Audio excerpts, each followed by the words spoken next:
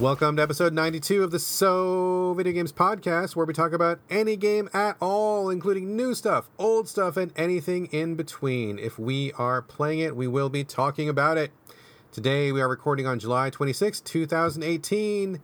That's right, the exact same day we recorded our last podcast. My name is Brad Gallaway. I am the editor of GameCritics.com, and I am 50% of this here show. With me, as always, Corey Motley, staff writer at Game Critics. Corey, how you doing, sir? I am doing well. I feel like you and I are both like speeding bullets on recording today. We're going as fast as we can, for reasons which you will explain very shortly. That is absolutely 100% true because, dear listeners, if you caught the mid-year check-in episode that was published right before this one, episode 91, then you will know that we are recording episodes 91 and 92 in an unusual way because of scheduling conflicts. We end up having to do both episodes on the same day, but we are going to release them a week apart because we had a week coming up where we could not get together to record. So we didn't want to leave you high and dry without an episode. So we figured we would do two in one day and then space them out so that you guys, our favorite people, our dear listeners, would not have to go a week without listening to our ridiculous bullshit.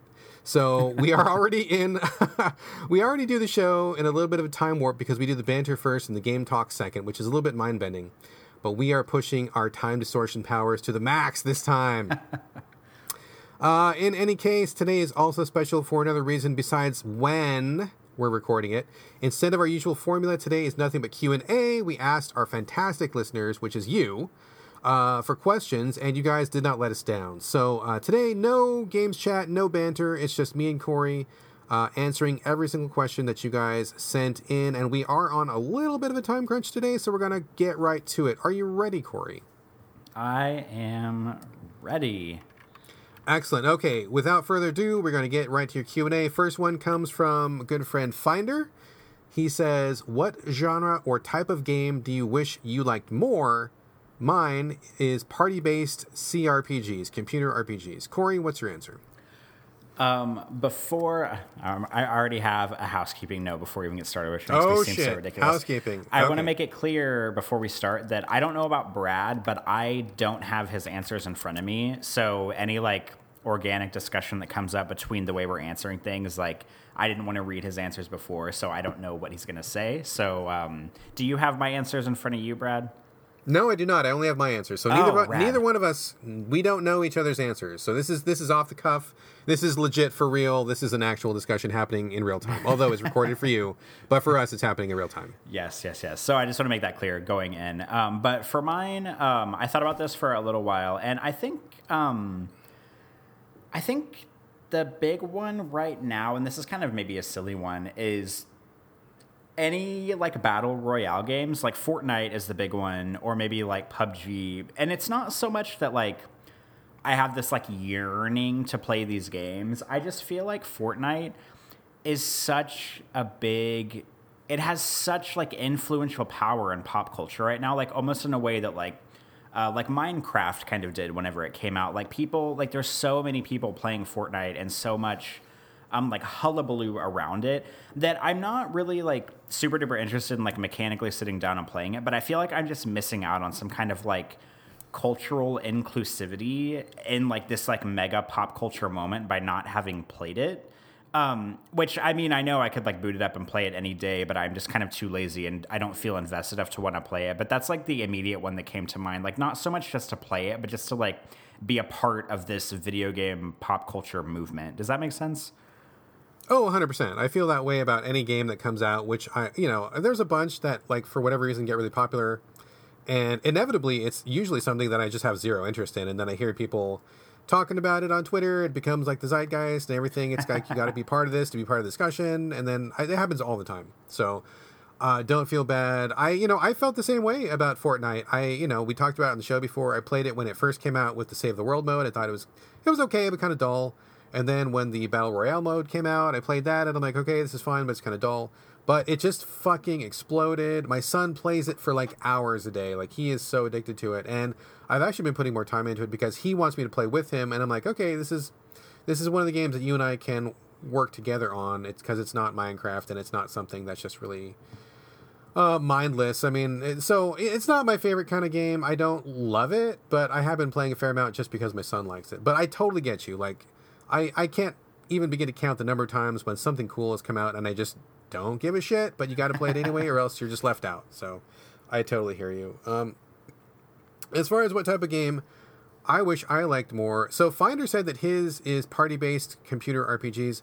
Actually, ironically enough, that is exactly what I would have picked as well. I don't like those games, and it seems like I should. Like, I think that they theoretically are my jam, but every time I try to play them, they just feel really, like, too big and too in-depth, and playing on PC is not great, so I usually have to play a console port if one ever gets ported, and I just can't get into them. I feel like I need like more action, or maybe it just needs to move a little faster, or I just don't want to spend an hour searching a room for every little item that I can pick up, and 1,000 quests, and I gotta they just feel really heavy and really big to get into, and like they feel like a task, like a really onerous kind of a thing to get into. But I really wish that I could, because I hear a lot of people talk very favorably about them. A lot of people that I respect, or a lot of people who generally we share good taste with. I wish I could get into them, and every time I play, I get really tired, and I feel like I'm overwhelmed, and I just can't get into them. So Finder, you and I are on the same page. I've heard nothing but good things about CRPGs, and I can't get into them. You say you can't get into them either, so we are in the same boat. So yes, there we go. Corey, Finder's next question: what is your favorite underwear brand?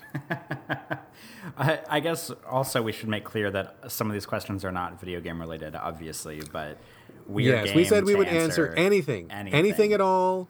Doesn't matter. Any question, we're open. We're just like, our lives are open books here. We'll answer any question. So yes, Corey, favorite underwear brand, please go.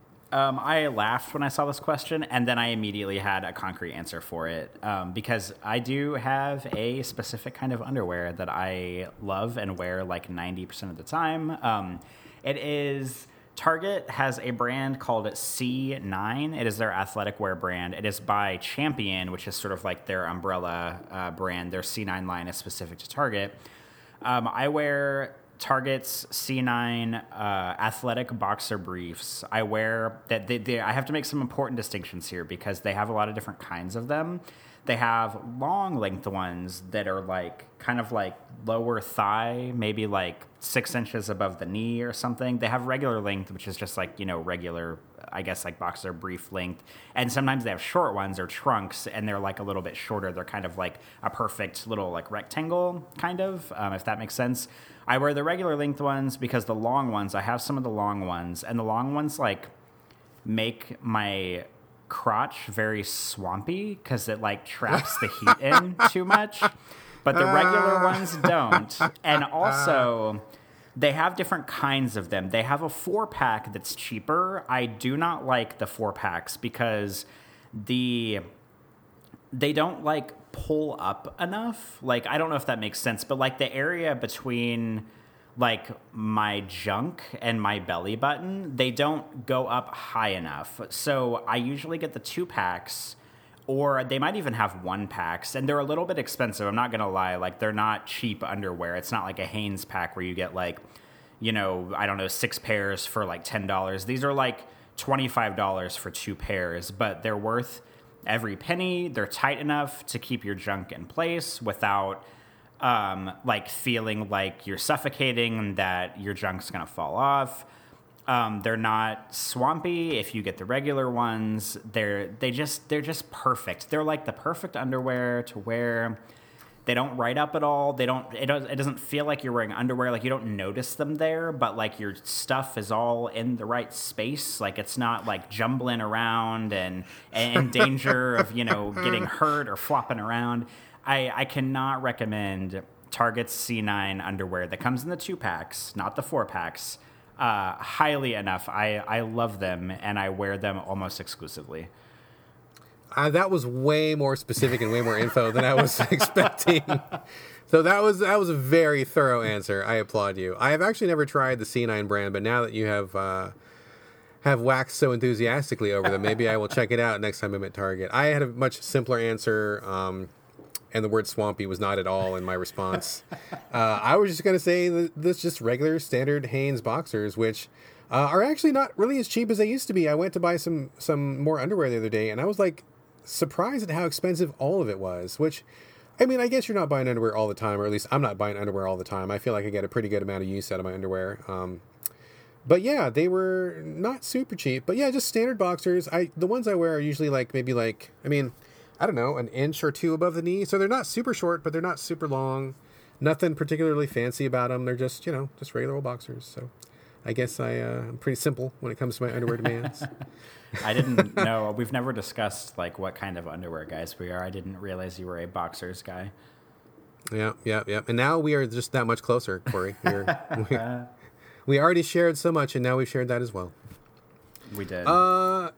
We did. Okay, that's it from Finder. Thank you very much for your questions. Corey, do you want to read the next one? Yes, this is from at Breakabone, a.k.a. Earl, on Twitter. Hello, Earl. I have met you like 4 times at this point. He lives in New York. Patrick and I saw him in New York. He's been to New Orleans. No, maybe I've only seen him like twice. It's irrelevant. I've seen him a few times. 3 times, I think. He has multiple questions that are video game movie related. I'm going to read through all 4 of them, and then we'll discuss them one at a time. How does that sound? Sounds good. All right, so the first one is about video game movies. Why don't you think they've worked in the past? The second question is, do you see the tide turning anytime soon? The third question is, which have you seen? Did you enjoy any of them? And the fourth one is, what is a franchise you would like to see as a movie and which as a game? You want to like tag team off of each one? Let's do that. I'll answer the first one, and then you want to chime in after I give my answer? Yes. Okay, so why do I think they haven't worked in the past? Okay, I think that directors or producers or whoever, they see the popularity of a game. They're like, oh, wow, this game sold 10 million copies. Clearly there's a fan base. We can sell 10 million tickets. But I think when people who don't play games, who are not actual real fans, they don't understand what makes that game cool. Like they see the hype, or they see the excitement for it. But if they don't play, if they don't experience it for themselves in a genuine way, they don't understand what is so good about it.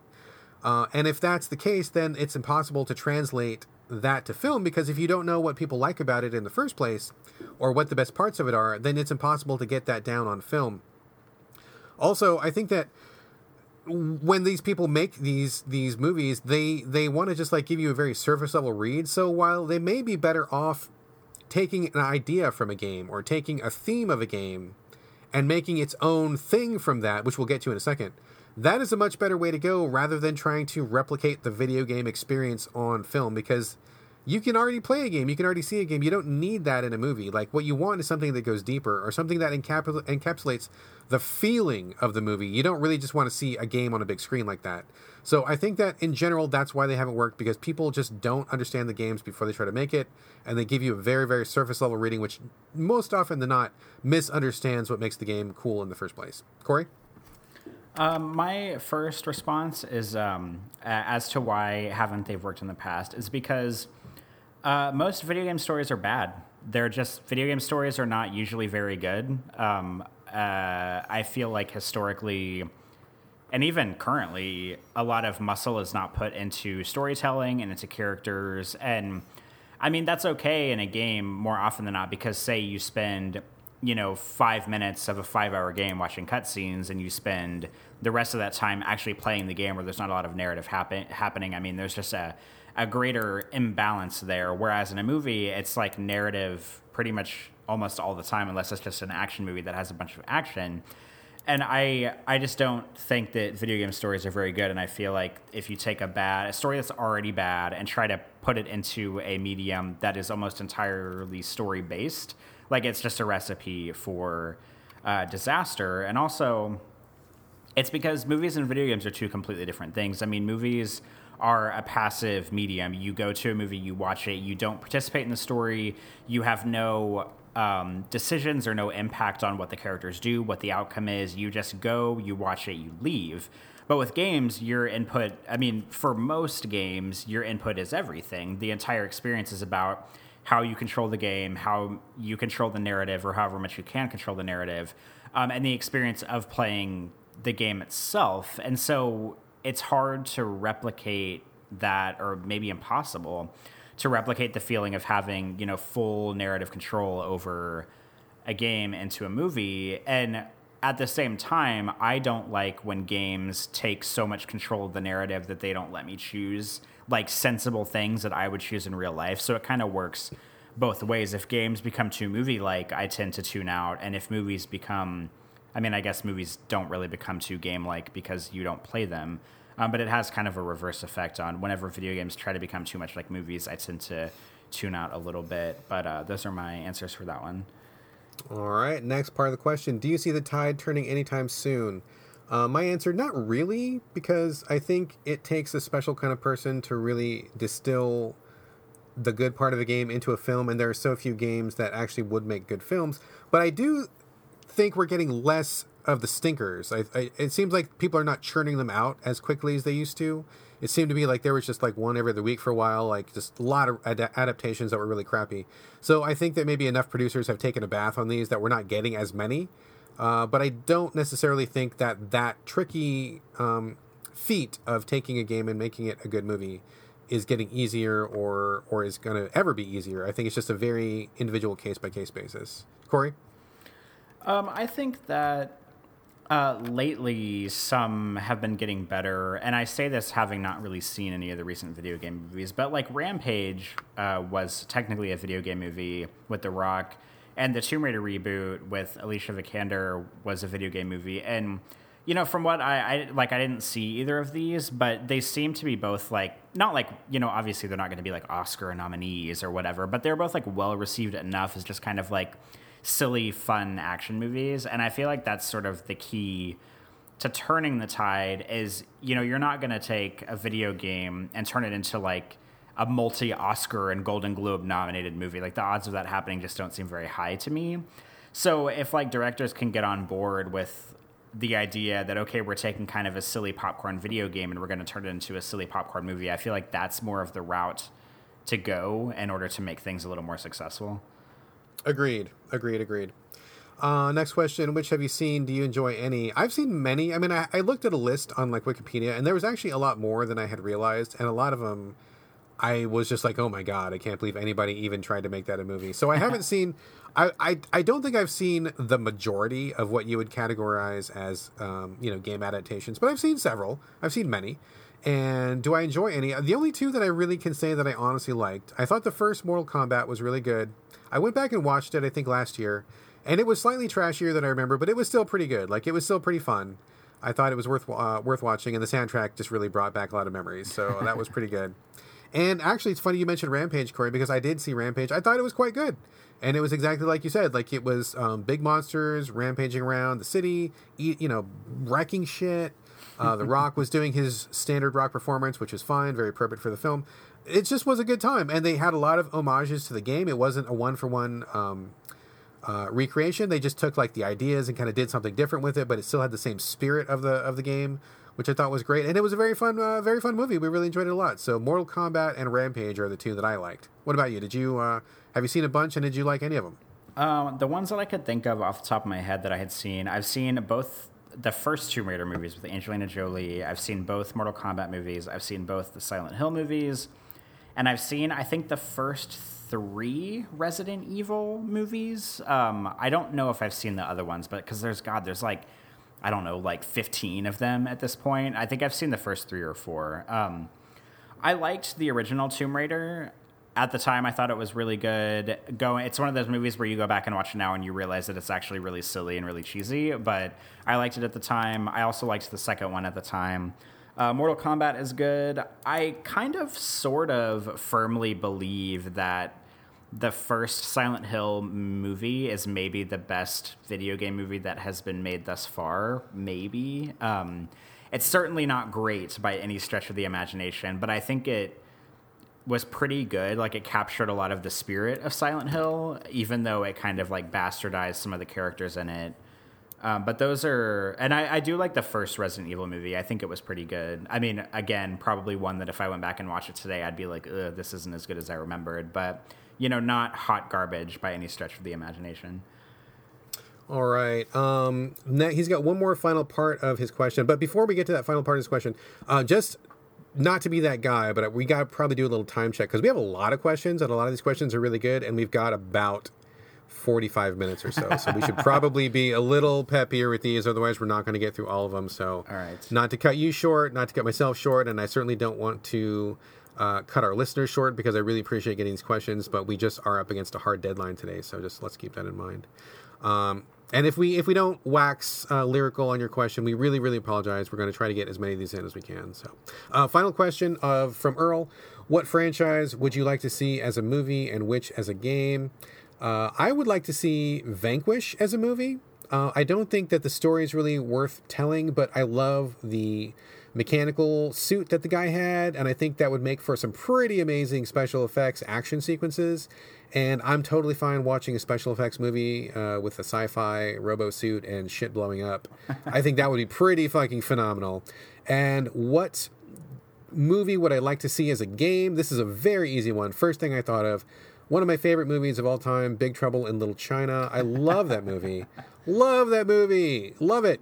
I could easily see that as being an action RPG with an emphasis on RPG, very much something like The Witcher 3 in terms of structure, where you could be like in San Francisco, open world, and you could talk to different people in the city, and then there would be like this magical underworld where you would encounter all these different monsters and ghosts and witchcraft and stuff. That sounds fucking badass. I would sign up for that in a heartbeat if anybody would make that game. Corey, what game franchise as a movie and which movie as a game?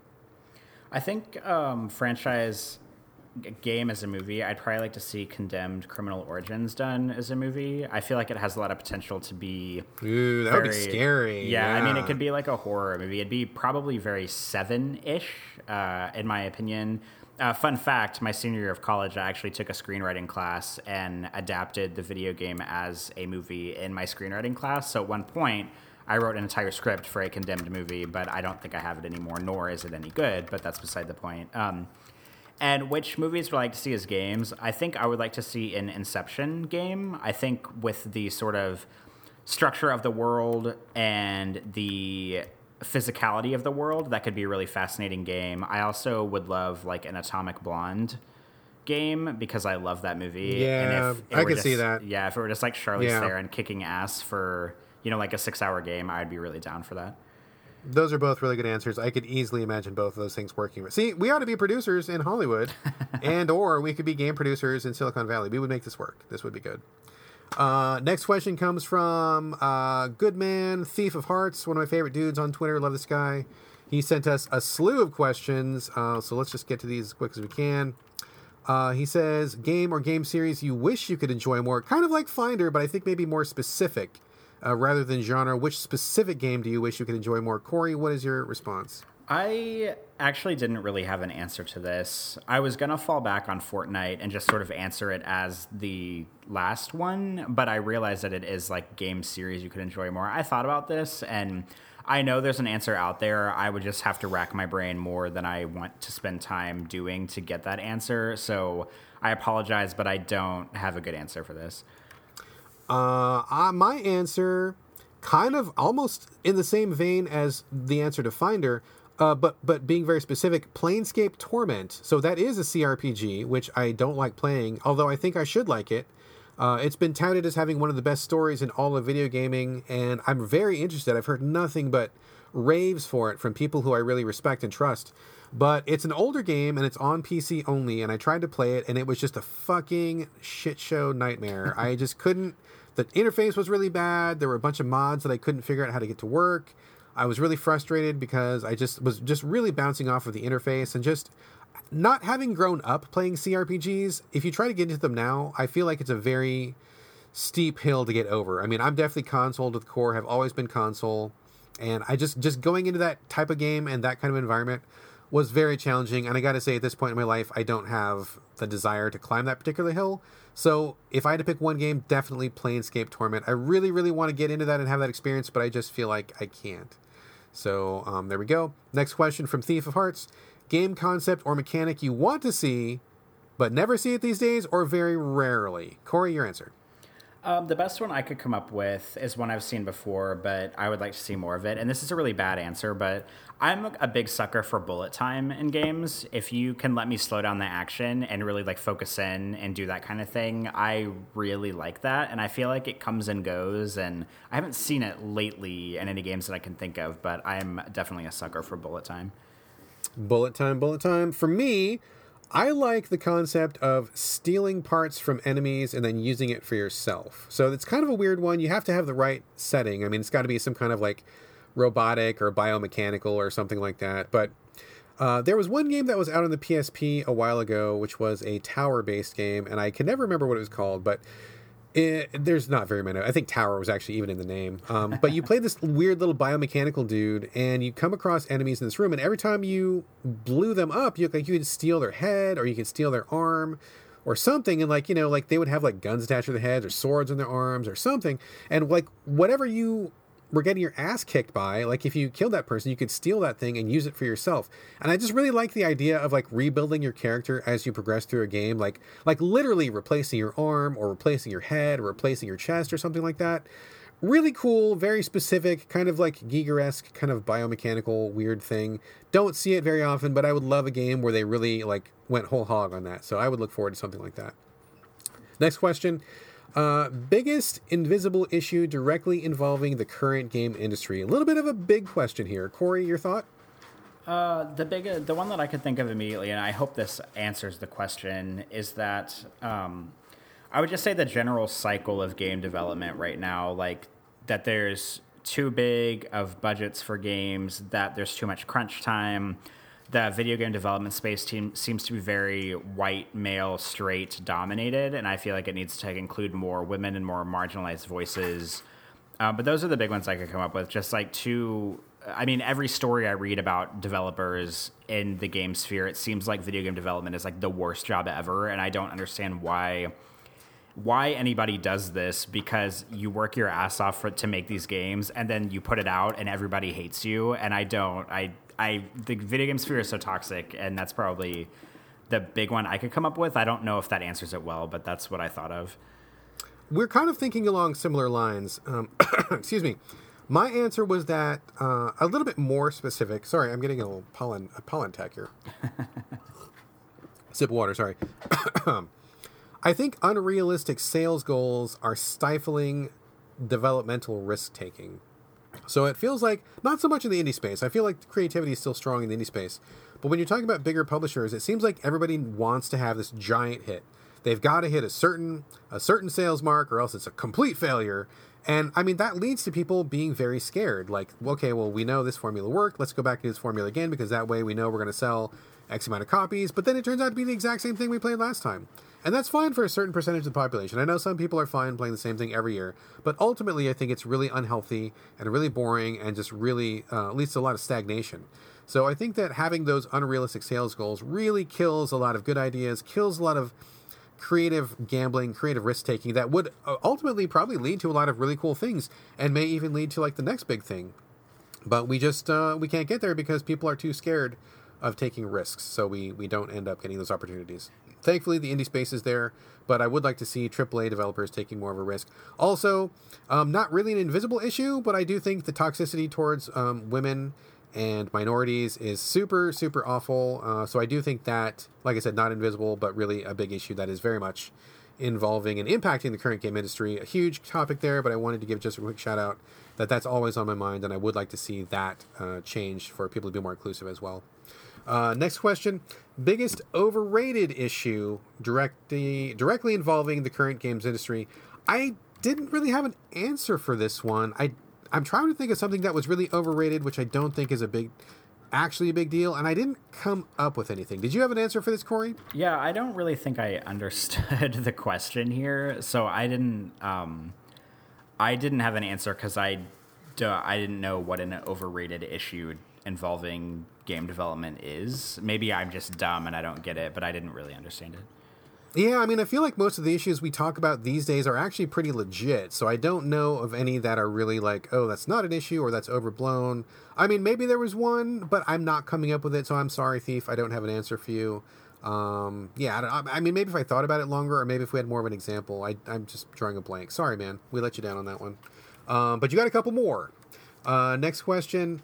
What is a dumbass trend in gaming or development or in the press that you want to kill right now? Corey, what is a dumbass trend you want gone? The first one that I can think of is people being mad at games and developers for taking hard stances on hate speech. And the first thing that comes to mind immediately is Rainbow Six Siege, because they recently rolled out a thing where if anybody playing the game uses any kind of like racial slur or homophobic slur or any sort of like hate speech that's kind of directed to marginalized groups, they like immediately ban the player for, I think it's like a half an hour, and then they let them back in, and if it happens again, they ban them again for like a day or a week or something, and then I think if they do it 3 times, they ban them forever.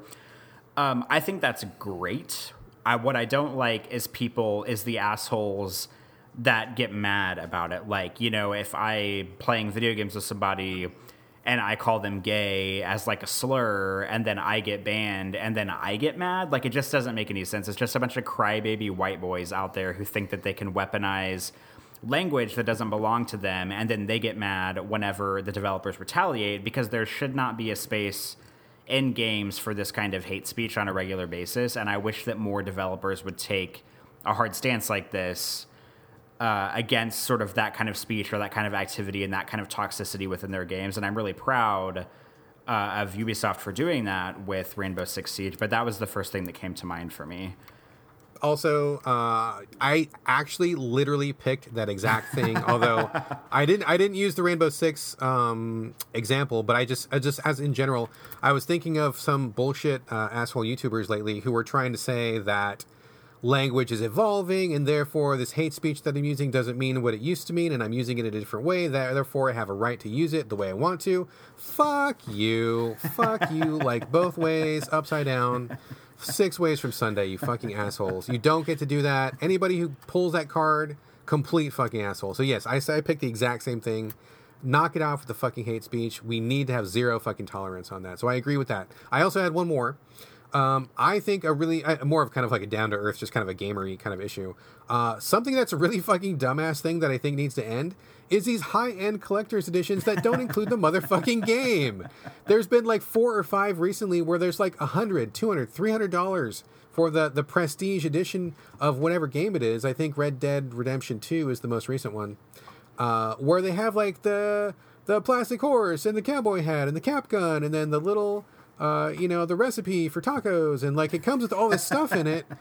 It doesn't come with a fucking game. Why would you buy that shit if it doesn't come with a game? Completely stupid. I don't know why anybody puts up with this bullshit. That trend needs to end. Okay, let's move on. Favorite Transformer, and why isn't it Waspinator? Well, Thief of Hearts, you actually don't know that it's not Waspinator, because I love Waspinator. But before I give my Transformer heavy answer, Corey, what is your favorite Transformer, and why is it not Waspinator? I've never been into Transformers, so I can't give a good answer. The only answer I can say, and this is the most basic-ass answer on the planet, is Optimus Prime, and the only reason I say that is because whenever I was in college, I used to go to band and drumline parties all the time, and I didn't drink when I was in college, so I would always DD. And every time I was ready to leave the party, I would say, Autobots, roll out, and that was how I like gathered the crew that I brought to the party to leave with, so I just sort of default to Optimus Prime for that. That was amazing. Did you like assign them all different like Autobot code names? No, I mean, if I had done that, they were usually too drunk to like really get around well, so it was just the one Autobots call, and that was it. That would have been fucking dope if every person had their own Autobot name. That would that's a missed opportunity. That's too bad. All right, as far as I am a hardcore Transformers guy, maybe less so since having kids and having a job and stuff, but I still keep a finger on the pulse of trans fandom. My collection is redonkulous. It's absurd. So I know about Transformers. I love Transformers. Waspinator is by far one of my favorites. So I don't say that he is my favorite, but boy, he's way up there. He's like top 10 for sure. I mean, I think the answer of Optimus Prime is correct, because Optimus Prime he's fucking iconic. I mean, he is like the Transformer. Everybody loves Optimus Prime. People who don't even know Transformers know Optimus Prime. I mean, he transcends the Transformers cartoon. He transcends the toy line because he is like the ultimate example of like the good, the heroic, the fatherly, the caring, non-toxic masculinity. It's fucking Optimus Prime. He's fucking dope, dude. I mean, when I was growing up, he was like one of the two people who I looked at as like a surrogate father figure. So Optimus Prime is always the correct answer. To get a little bit more in detail, though, I really like Skylynx, who's kind of I don't know if he's really obscure, but he was from Generation 1. He was like a space shuttle that had a little cargo module that he flew around with, and he turned into like a kind of a bird-ish sort of thing and a lynx, and then he combined to make like kind of a combo animal. He was not the best Transformer, pretty janky to be honest, like he was not great, but something about his design just really always stuck with me. I just thought it was so cool that he was like a shuttle with this box, and then they came apart, and then they came back together, and when you put them together as the combo unit, I always thought it was really interesting and neat, because he kind of retained some of his space shuttle characteristics as an animal. I don't know, just something about him. He's like, he's honestly kind of a shitty toy, but I just liked him in general, like the concept of him. And also, I got to take the easy answer, and basically all of Beast Wars is amazing to me. It's all my favorite.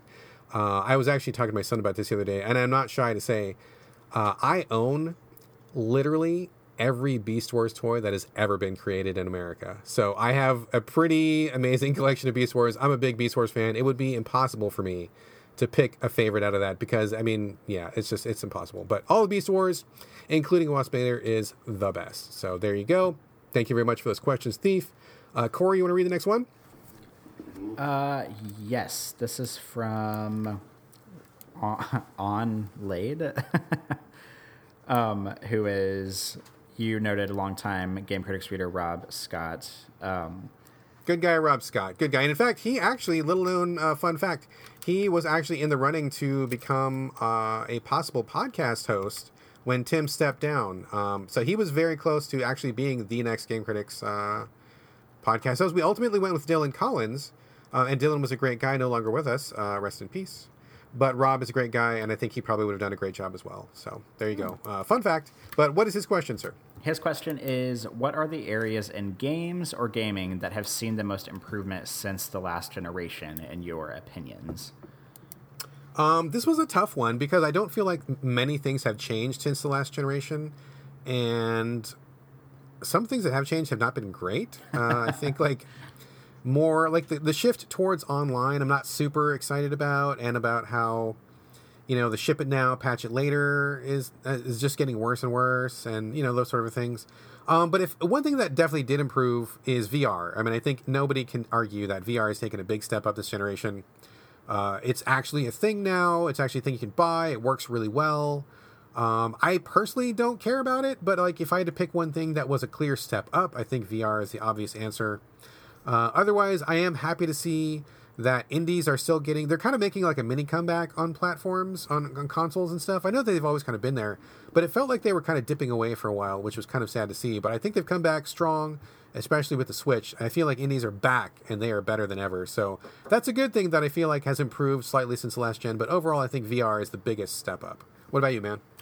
All right, I've got a few short answers. My first and my most ridiculous specific answer is eyebrow movement and facial animations. Whoa, that is hyper specific. I love it. I know, and it's because facial animations obviously have come a long way, but that's like a graphical thing. But I feel like a lot of games now are doing eyebrows well, with like furrowed brows and surprised brows and just good facial animations for characters, because like eyebrows are incredibly expressive to the human face, and a lot of games focus so much on the mouth movement for voice acting, or maybe like just the eyes squinting a little bit, that the eyebrows are left completely out. And eyebrow movement has become better this generation. That's my specific answer.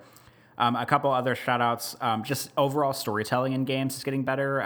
The longer games go on, the more I feel like developers are realizing that strong characters and important stories are something that needs to take precedence in gaming now. So we're seeing a lot more focus on writers and directors and producers, rather than just the game looking as good as it can, or like the game being 50 hours long. Like, that's one. And my last one is just inclusivity of indie games, kind of piggybacking off yours, but also about like non-traditional gaming. Like when I think this, obviously I'm thinking about walking simulators because that's like totally my jam. But like, I feel like 10 years ago, if you had put out a walking simulator on the Xbox 360, people would have been like, what the fuck is this? Like, what is this garbage? Like, you're just walking around looking at things and the game is over. Like, this is dumb. And some people still think that about those games now, but now you're getting, because PC games and console games are getting so much closer to merging, they are able to take this genre that's kind of been around on PC for a while and make them come over to consoles a lot easier. So just like the inclusivity of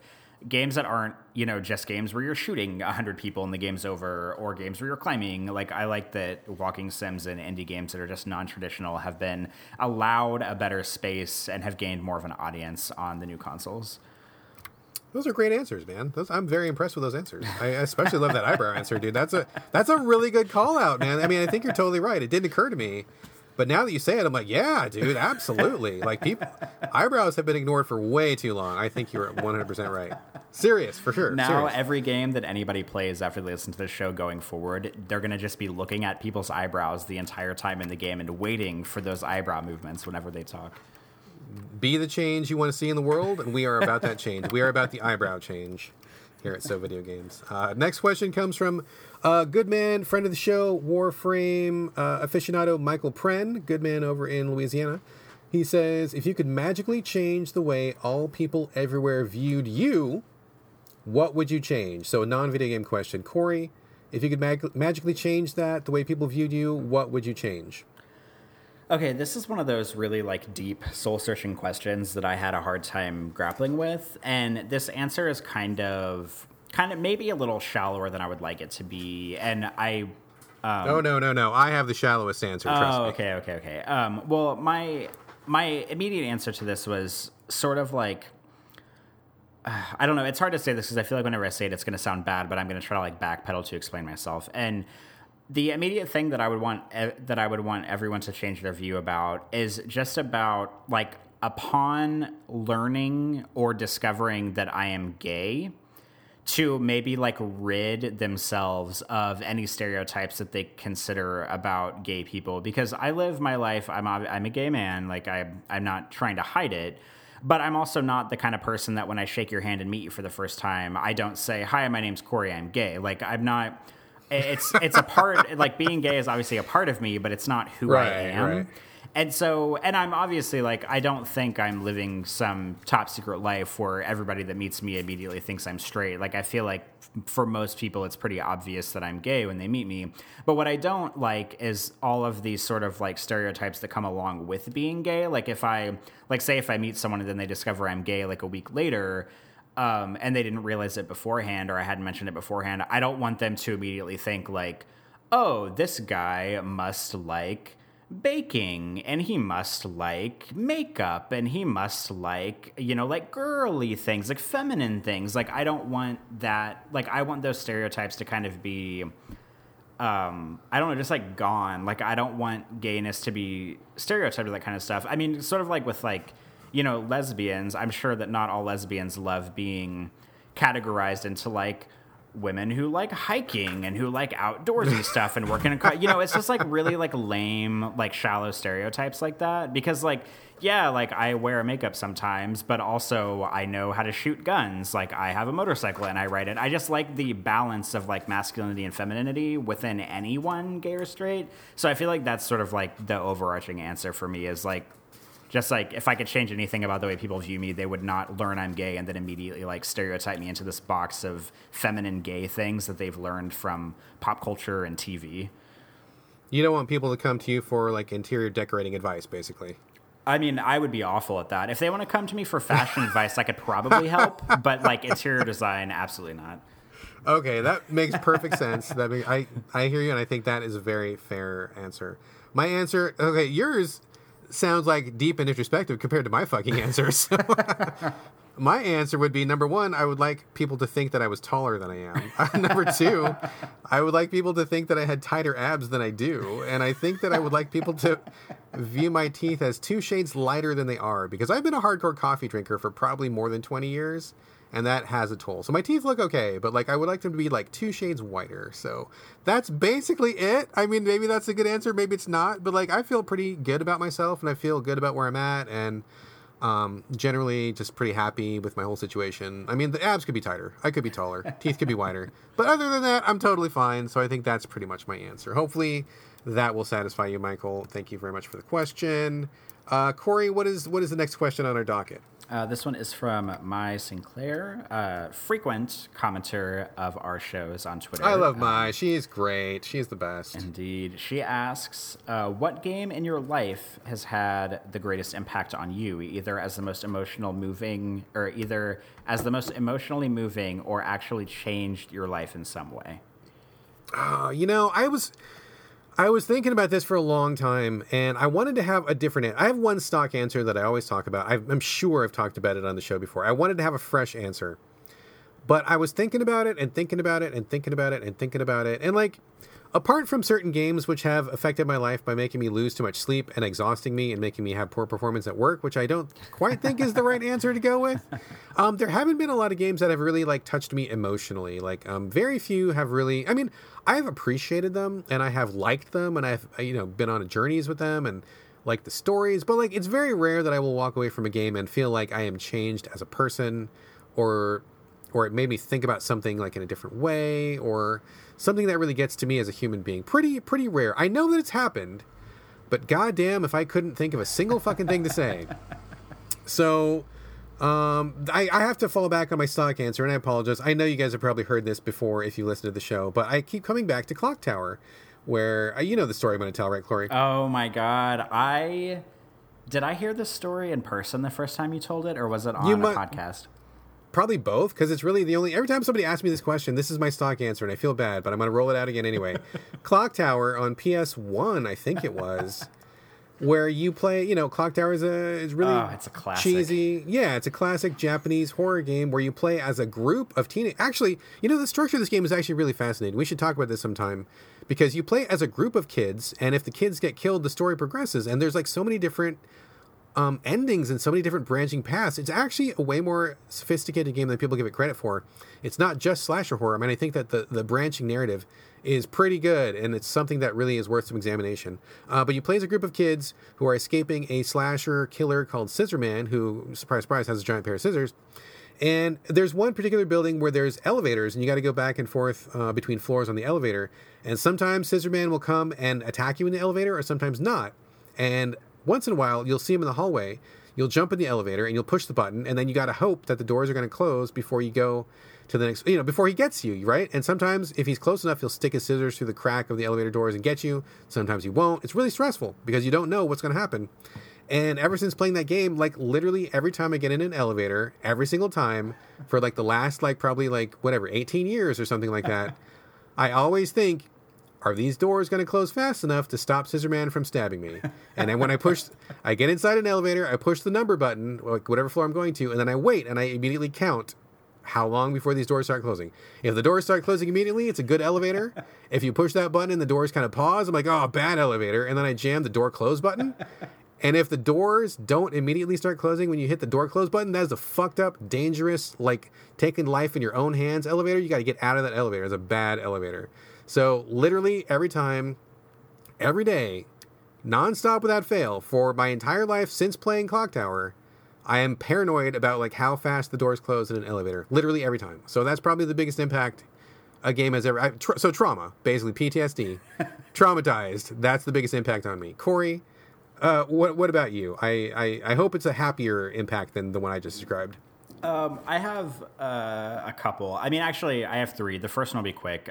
The biggest emotional impact I think that a game has ever had on me is playing Silent Hill 2, which is my favorite game of all time. It's one of the very few games I've played in my life where I firmly believe that you have to have a lot of life experience whenever you play it in order to fully understand it and get it. And the first time I played it, I did myself a disservice because I was 12 the first time I played it, and I didn't really understand what the game was, and I didn't really like it a whole lot. But years and years later, I played it and understood what the game was about, and it sort of had a heavier gravity for me, and I was a mess after I played it. I sat in front of my TV and cried for an hour after I played it because it was just such a powerful story to me. So that's the most emotionally responded I've been to a game that really fucked me up. And a couple other ones that are on happier notes. No surprise, Deus Ex Human Revolution. I am obsessed with that game. I literally think about it every single day of my life. I have a half-sleeve tattoo that is inspired by Deus Ex Human Revolution. After playing it, it really changed my ideas about design, about visual design, about the game, about the way things look in the game, about fashion, about colors. I just love it, and it really informed a lot of my views and influenced sort of like fashion decisions and decor decisions and stuff like that going forward. I still see stuff to this day, and if it's like a black and gold, like, you know, polygonal like candle holder, I'll be like, oh, Deus Ex, like immediately, and my mind is always there because the game had such a strong it had such a strong visual design that was really cohesive with the entire world, and I think it's a really difficult thing to get in games, and I loved it. The other one is Mirror's Edge, which, for obvious reasons, I did parkour in college. Now I photograph parkour a lot. Mirror's Edge is not the reason I got into parkour, but it definitely kind of happened around the same time I was getting into parkour. For a while when I was doing parkour in college, I wore the color red a lot dominantly, and red is a dominant color in the game, so that informed some of my like decisions on clothing at the time. So both of those games have had positive, sort of everlasting impacts on my life. Excellent, good answers, very good answers. Yeah, I do feel you on the Deus Ex Human Revolution. That is a fantastic game. Like, I also was, I mean, not to the degree that you were affected, of course, but I was very impressed with the visual design, and I think it's a very stylish and very singular game that even the other games in that series have failed to live up to. I think that was definitely a very good pick and a very, very noteworthy installment, just kind of in games and in terms of style. Something definitely worth looking at. So that's a really good answer. Okay, quick time check. We've got about 15-ish minutes before we have to pull the plug. We've only got 2 questions left. Two people with questions left, but one of them is pretty big, so we're gonna have to we're gonna do our best here. The next question comes from rhigh777, who is a good guy. Talk to him very often on Twitter. Love this guy. He says, I'll do the small question first. What is your criteria for picking the next game on your backlog to play? Corey, what is your criteria? Mine is whatever I feel like playing next, I play it. That is also my answer. But I also want to add on, if developers or publishers send us codes, or if there's something going on at Game Critics that needs coverage, I will try to prioritize those things and talk about them on the show if I can, if we have an extra code, or if there's, if I'm going to cover it on, like, for review, maybe I'll also talk about it. So if there's something that I can somehow work into, grist for the So Video Games mill, then I will try to prioritize that. And recently, especially over the last couple of weeks, I've definitely been playing things that I really didn't want to play, but I figured it would be a good play for the show, and so I've talked about a number of those things. It's usually the ones that I end up not liking, and I talk about for 5 minutes, and I move on. But yeah, basically, whatever I'm in the mood for, and that's more or less my only criteria. There's no real other criteria for that. Okay, so now the big question, and probably the biggest question of the show, also from rhigh777, says probably a tough one, but can both of you give us your top 10 games of all time? Yes, he drops the bomb. He drops the big one. He asks the major question of any games writer anywhere.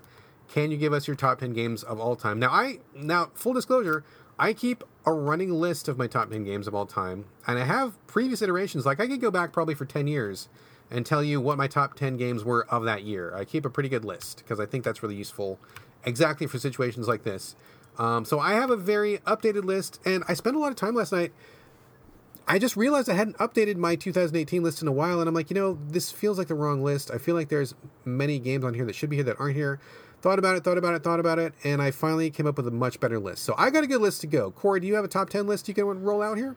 I have 10 games I'm prepared to name. I have my top 3 is pretty definitive, but the rest are just kind of like there, not really ranked in any way. And also I could maybe like sub some like runners up in and out of them, but I do have 10 prepared to talk about right now. All right, let's go through this pretty quickly so I feel like we can get all the questions in if we get through this quickly. So let's do your top 10. Just run through them, 10 to 1 or whatever order you want to do, and give us like one sentence for each of them why they're there, and then I think that'll be a pretty decent coverage. All right, my top 3, my definitive top 3 should come as no surprise because I've already talked about all of them on the show already. Favorite game of all time, Silent Hill 2. My second favorite game of all time is Deus Ex Human Revolution. My third favorite game of all time is Mirror's Edge. The rest, 4 through 10, are kind of neither here nor there ranked, but I'll just read through them. Fallout 3, Mass Effect 2, Resident Evil 2, Perfect Dark, Superhot, Condemned Criminal Origins, and Hitman Blood Money. All right, give us like one sentence on each of those. Why do you pick those, just real quickly? I'm just going to do the 4 through 10. Fallout 3 because I spent like 100 plus hours. That might not seem like a lot to a lot of people, and it's not a lot to some people. I spent about 100 plus hours playing all of it and all the DLC. I love it. One of the few game franchises that I've considered getting a tattoo for, but I have not yet. Mass Effect 2, maybe an unpopular opinion, but I believe it's the best in the series. I loved building the relationships with all the characters in the game, which is a big focus on the game and the real big narrative focus of it. Resident Evil 2, because it is magical. I don't know what else to say. I think it was a little bit ahead of its time. I love classic Resident Evil, fixed camera Resident Evil, and I think it's the best of that bunch. Perfect Dark, because I played it. I think it's better than GoldenEye. People remember GoldenEye more fondly, but Perfect Dark is a better game. It has a strong female protagonist. Played it for hours and hours and hours and hours on N64 back in the day. Superhot, because it is the most original game I've played probably in a decade, and it's one of those games where if I have someone over at my house who might not even be a big gamer, I'm always like, hey, have you heard of Superhot? Have you played it? You've got to play this game. And there's not very many games I can do that with people. Condemned Criminal Origins, because it is an amazing first-person survival horror game. Incredible combat, incredibly visceral, really grim. Love it. Hitman Blood Money, the best, minus maybe new Hitman 2016. I think it's the best Hitman has ever been. I played it a lot. I just love the Hitman franchise because it offers me something I can't get anywhere else as far as the mission structure and the open world design and the getting in and getting out without anybody ever knowing you were there or going guns blazing if you want. And I think Hitman Blood Money is phenomenal. Fantastic. Good answers. That's a very solid top 10. I will go to my top 10 and I will read them in like reverse order. So starting with 10. Number 10, Marvel Puzzle Quest. I have put more time into that game than any other game in history, which is quite a bit of time. I think despite the fact that it's an iOS game and it's also kind of a free-to-play sort of a game, the mechanics are really astounding. The developers have gone above and beyond, improving it like year after year. It's a great use of the license, and it has just killed so much time for me in such a good way. Like I think it's a fantastic match 3, one of the best match 3s, I think, that's ever been made. Really enjoy that very much. Number 9 would be Phoenix Wright Ace Attorney on 3DS. Visual novel with everyone's favorite attorney, Phoenix Wright. The story was really strong. I think that the character was really interesting. The premise of just being an attorney was very interesting. And I mean, really iconic. I think that first game just ended up really influencing a lot of people and having a very strong presence. And also the final case in that game was just like, it was breathless. Like I was on the edge of my seat, waiting to see what was going to happen, how it turned out. I mean, there were so many good moments, and despite being a visual novel, like it was pulse pounding. Like I could not click the text fast enough and get through it. It was just really, really great. I will always love that last case in Phoenix Wright. So amazing. Number 8 is one we discussed. Well, we discussed just a minute ago, but for listeners, it was a week ago. West of Loathing on Switch. That one is a very recent entry, but I feel like it's very worth it. I don't award perfect 10s very often, but this one got a perfect 10 for good reason. I think the writing is phenomenal, extremely funny, extremely clever. Game design was very smart. I was never bored, literally never bored. I did basically every quest I could possibly do. I did everything, and when I was done, I still wanted more. It was a fantastic experience. One of the best RPGs I think I've ever played, for sure. Number 7, Monster Hunter as a series. If I had to pick one specific entry, I probably would pick Monster Hunter Freedom Unite on the PSP. But Monster Hunter overall, I've always loved like the idea of focusing on really intense combat as the central part of a game, where it's very strategic, very moment to moment. It requires skill, but it also requires a lot of strategy, a lot of pre-planning. And the monsters are always like big and imposing and scary. And when you get together with friends, like that's a really singular experience. I mean, I think it's a wonderful, wonderful thing that has not been replicated. I know other games have tried to horn in on it, but I haven't seen anything that has come close yet. Number 6, The Witcher 3, The Wild Hunt. Love Geralt. I love Witcher 3. I mean, it's a massive game. There's so much content, so much to do, so much to see, and all of it is really, really good. I did literally every quest in that game because I didn't want to miss out on anything, and it was worth doing. I was never bored. I thought it was...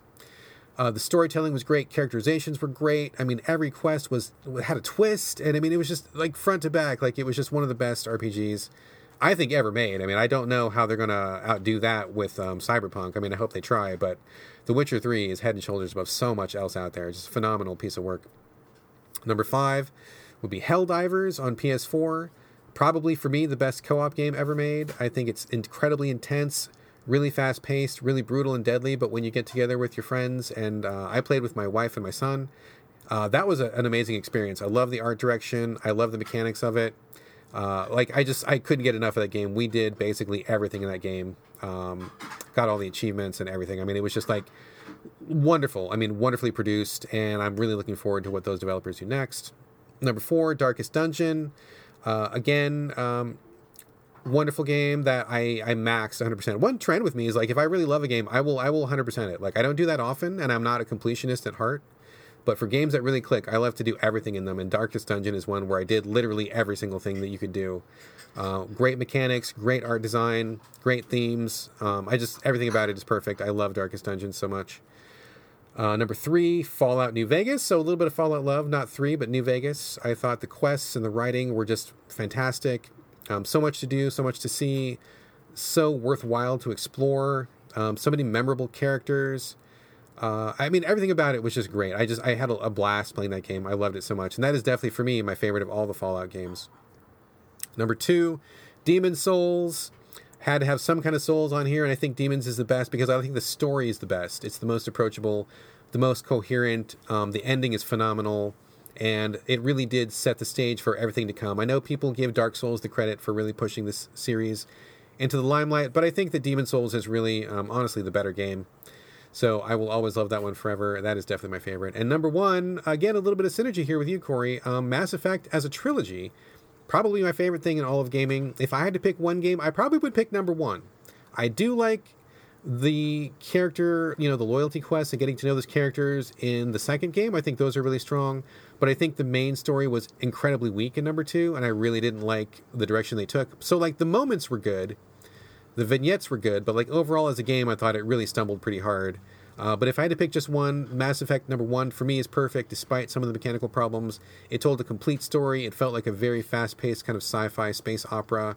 Characters are great, super memorable. I mean, I love being on that moment when you have to decide what you're going to do with Rex and like what you're going to do with all your other characters. I mean, just everything at the end when it becomes kind of an action game. Like it was so great. Everything about Mass Effect is wonderful. So those are my top 10. Yeah, and I think we're almost to the end of the show, almost to the end of the content. We only have one more question, but Corey, what did you think of my top 10? Any surprises? Anything taken aback?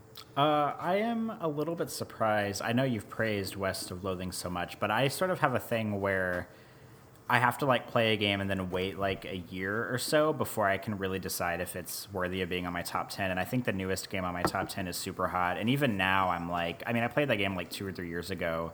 And now I'm like, is it too soon? Is it too soon to put this on my top 10? But at this point, I don't think it is. So I'm a little surprised that you're, I don't know, that West of Loathing is already, like you just played that game and it's already on your top 10.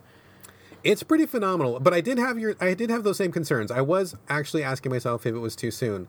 But as I was going through my list last night, I did notice that some of the things on there felt pretty outdated, where, I mean, even taking West of Loathing out of the equation, looking at what I did have, I'm like, some of these I just don't feel anymore. And so I needed to, maybe put them on a, honorable mention or something list. But like I had a gap and I'm like, well, I think West of Loathing it is new, but I really loved it. I think that critically it's amazing and I did love what it did mechanically. So it may be a little bit new. I do concede that point for sure. But I think the stuff that I got off just didn't deserve to be there anymore.